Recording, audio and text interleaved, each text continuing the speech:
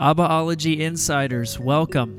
This is the Abbaology Podcast, and I'm your host and the founder of the Abbaology movement, Jake Stringer. This podcast is dedicated to transitioning people from the judicial to the familial, from theology to Abbaology. This is your home for free Abbaology content. I will be assuming a few things about you.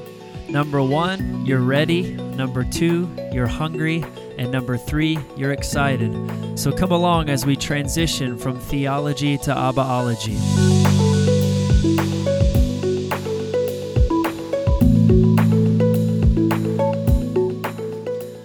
One verse to reveal to you if you are seeing through a judicial lens or a familial lens. Welcome back, Abbaology Insiders. Today, there's one particular verse I want to read, not because I want to take it out of context, but because I believe this verse is especially powerful to communicate to you what lens through which you see. This verse reads like this. It's 1 John chapter 2, verse 1. It says, "My little children, these things I write to you, that you may not sin. And if anyone may sin, an advocate we have with the Father, Jesus Christ, a righteous one." Now, first I want to talk about a judicial mindset, and that term is pretty broad. You know, if you've been raised or come in contact with the evangelical church, the definition of sin has become essentially a behavioral term, referring to some sort of breach of a behavioral standard or code. You know, it might be denominational rules, like you're not allowed to dance, or you're not allowed to play cards, or you can only wear pants, not skirts, or skirts, not pants, and you're not allowed to wear shorts. You drop an F-bomb, you cut somebody off in traffic. There's some code, a behavioral code ingrained in you. And when you do something that breaches that code, you feel like you've sinned. In a previous podcast, we touch on a broader, more biblical definition of sin, which means to miss the mark. But usually what we're talking about in denominational evangelical Christianity, the way people understand it, almost entirely, is there was a behavioral standard and you broke it. So a judicial mindset would interpret this verse a little something like this. When you sin or you breach some sort of behavioral code, you relapse, you fall into some behavior that you know is not good, that God doesn't want. It's okay because you have an advocate, you have kind of a lawyer who then defends you to the Father. You have someone who, speaks on your behalf to the Father and says, Judge, don't punish this defendant here. I'm here to advocate on their behalf. One way I used to understand this is that Jesus behaved perfectly for me, so that when I behave imperfectly, His perfect behavioral performance covers me. And essentially, when I behave imperfectly, then I can count on Jesus to defend me to the Father and say, don't look at His imperfect behavior, look at my perfect behavior. And that's enough to appease this very behavior-focused judge. So when you sin or you breach that behavioral code, at least if you're understanding it that way in this scenario, you can pray and picture this courtroom scenario. Literally, we're in the courtroom and the Father is on the judge's seat and Jesus defends you to the Father. So this is why a journey is so important. I remember when I understood this verse this way, and it was extremely liberating. Because if you understand my background, I grew up being very insecure about my salvation. It would come and go every week depending on if I breached the perceived behavioral code that had been ingrained in me in church through all those years. If I breached it, I felt like I lost my salvation. I fell asleep confessing, listing my sins to God so often, and I just wake up at 7 a.m. and I fell asleep listing my sins again because I didn't want to go to hell. I didn't want the Father to revoke my salvation. So when I read this verse and realized, okay, when I sin, I'm in this courtroom and, I need an advocate. I need someone to defend my imperfect performance, my behavioral breach. And so thank God I have Jesus, and he advocates to the Father on my behalf. A judicial mindset essentially changes the word with to to. In your mind, even though the words don't say this, it reads, I write to you that you may not sin, and if anyone may sin, an advocate we have to the Father, or a defender, a lawyer we have to the Father, and this advocate, who is Jesus, speaks to the Father on our behalf, and then the Father slams the gavel down and declares us innocent, not guilty, because Jesus behaved perfectly for us. So maybe that verse, when I read it, you took it that way. And the reason I want to talk about a journey is that's not bad if that's how you read it. You're not somehow less than or inferior at all. But that may be a very safe place for you and a place of freedom compared to where you were before that. That's what's important about this whole journey concept.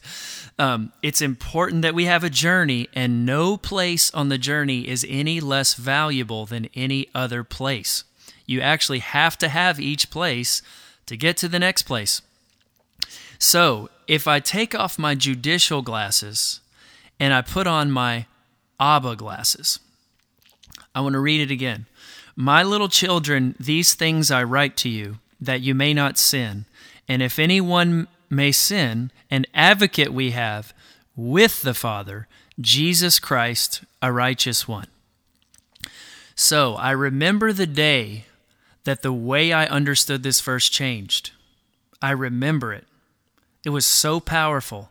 And I realized enough of my judicial lens had fallen off. My judicial cataracts had fallen off to enough degree that I actually saw it says that Jesus is my advocate with the Father. Okay? With him, not to him. With him. They are advocating together on my behalf.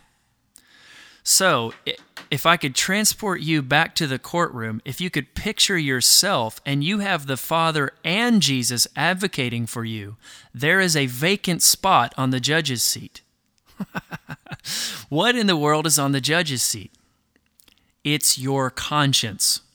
I want to read to you in the very next chapter, in 1 John chapter 3, verse 20. Let me pull it up here.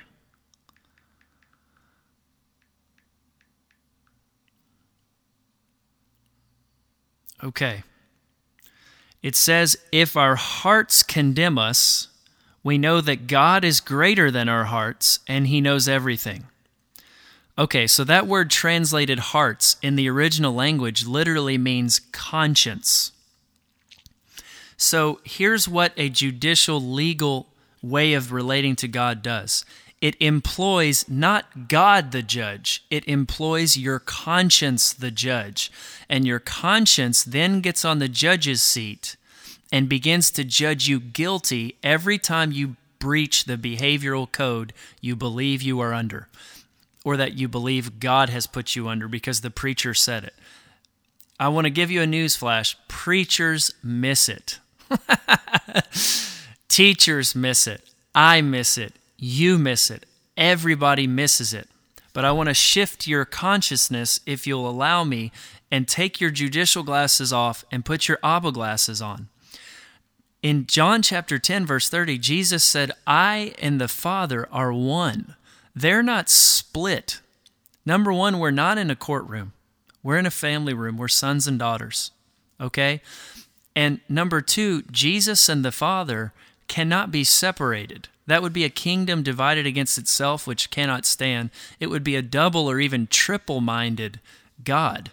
So no one wants to say that God is double or triple-minded, or that Jesus and the Father are separate.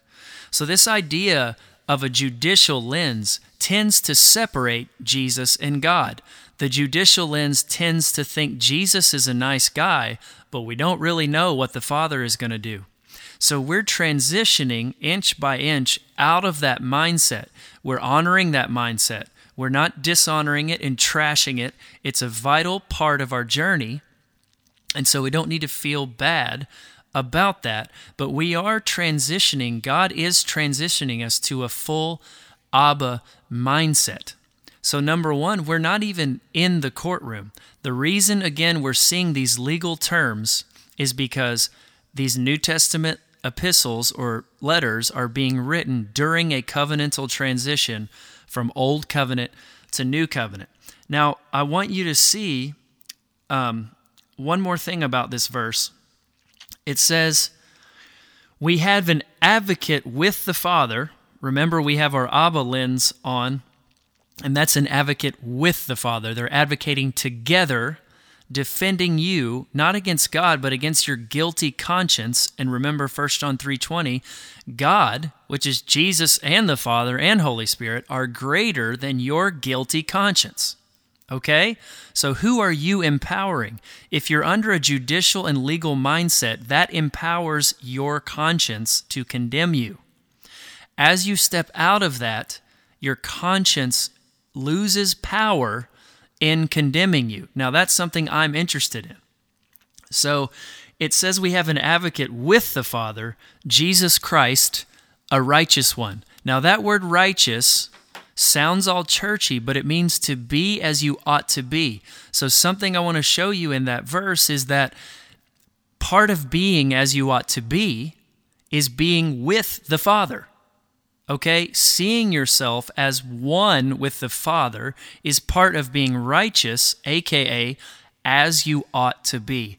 The thing about a judicial legal mindset is you rarely feel as you ought to be. You're only as you ought, as close to being as you ought to be as your latest behavioral performance. Now that puts you on the yo-yo of the exhausting Christian existence. And that's not what Jesus has for us. He has a light burden and an easy yoke, which means teaching, doctrine. So I hope that blesses you. I hope that gives you something to think about. And before you all head out, if you haven't, if you could please subscribe on iTunes or follow on Spotify. If you could rate the podcast, even review it if you have time, that would really help this podcast reach more and more ears and bless more and more people that are ready for this shift from theology to Abbaology. Thank you all so much. See you next time.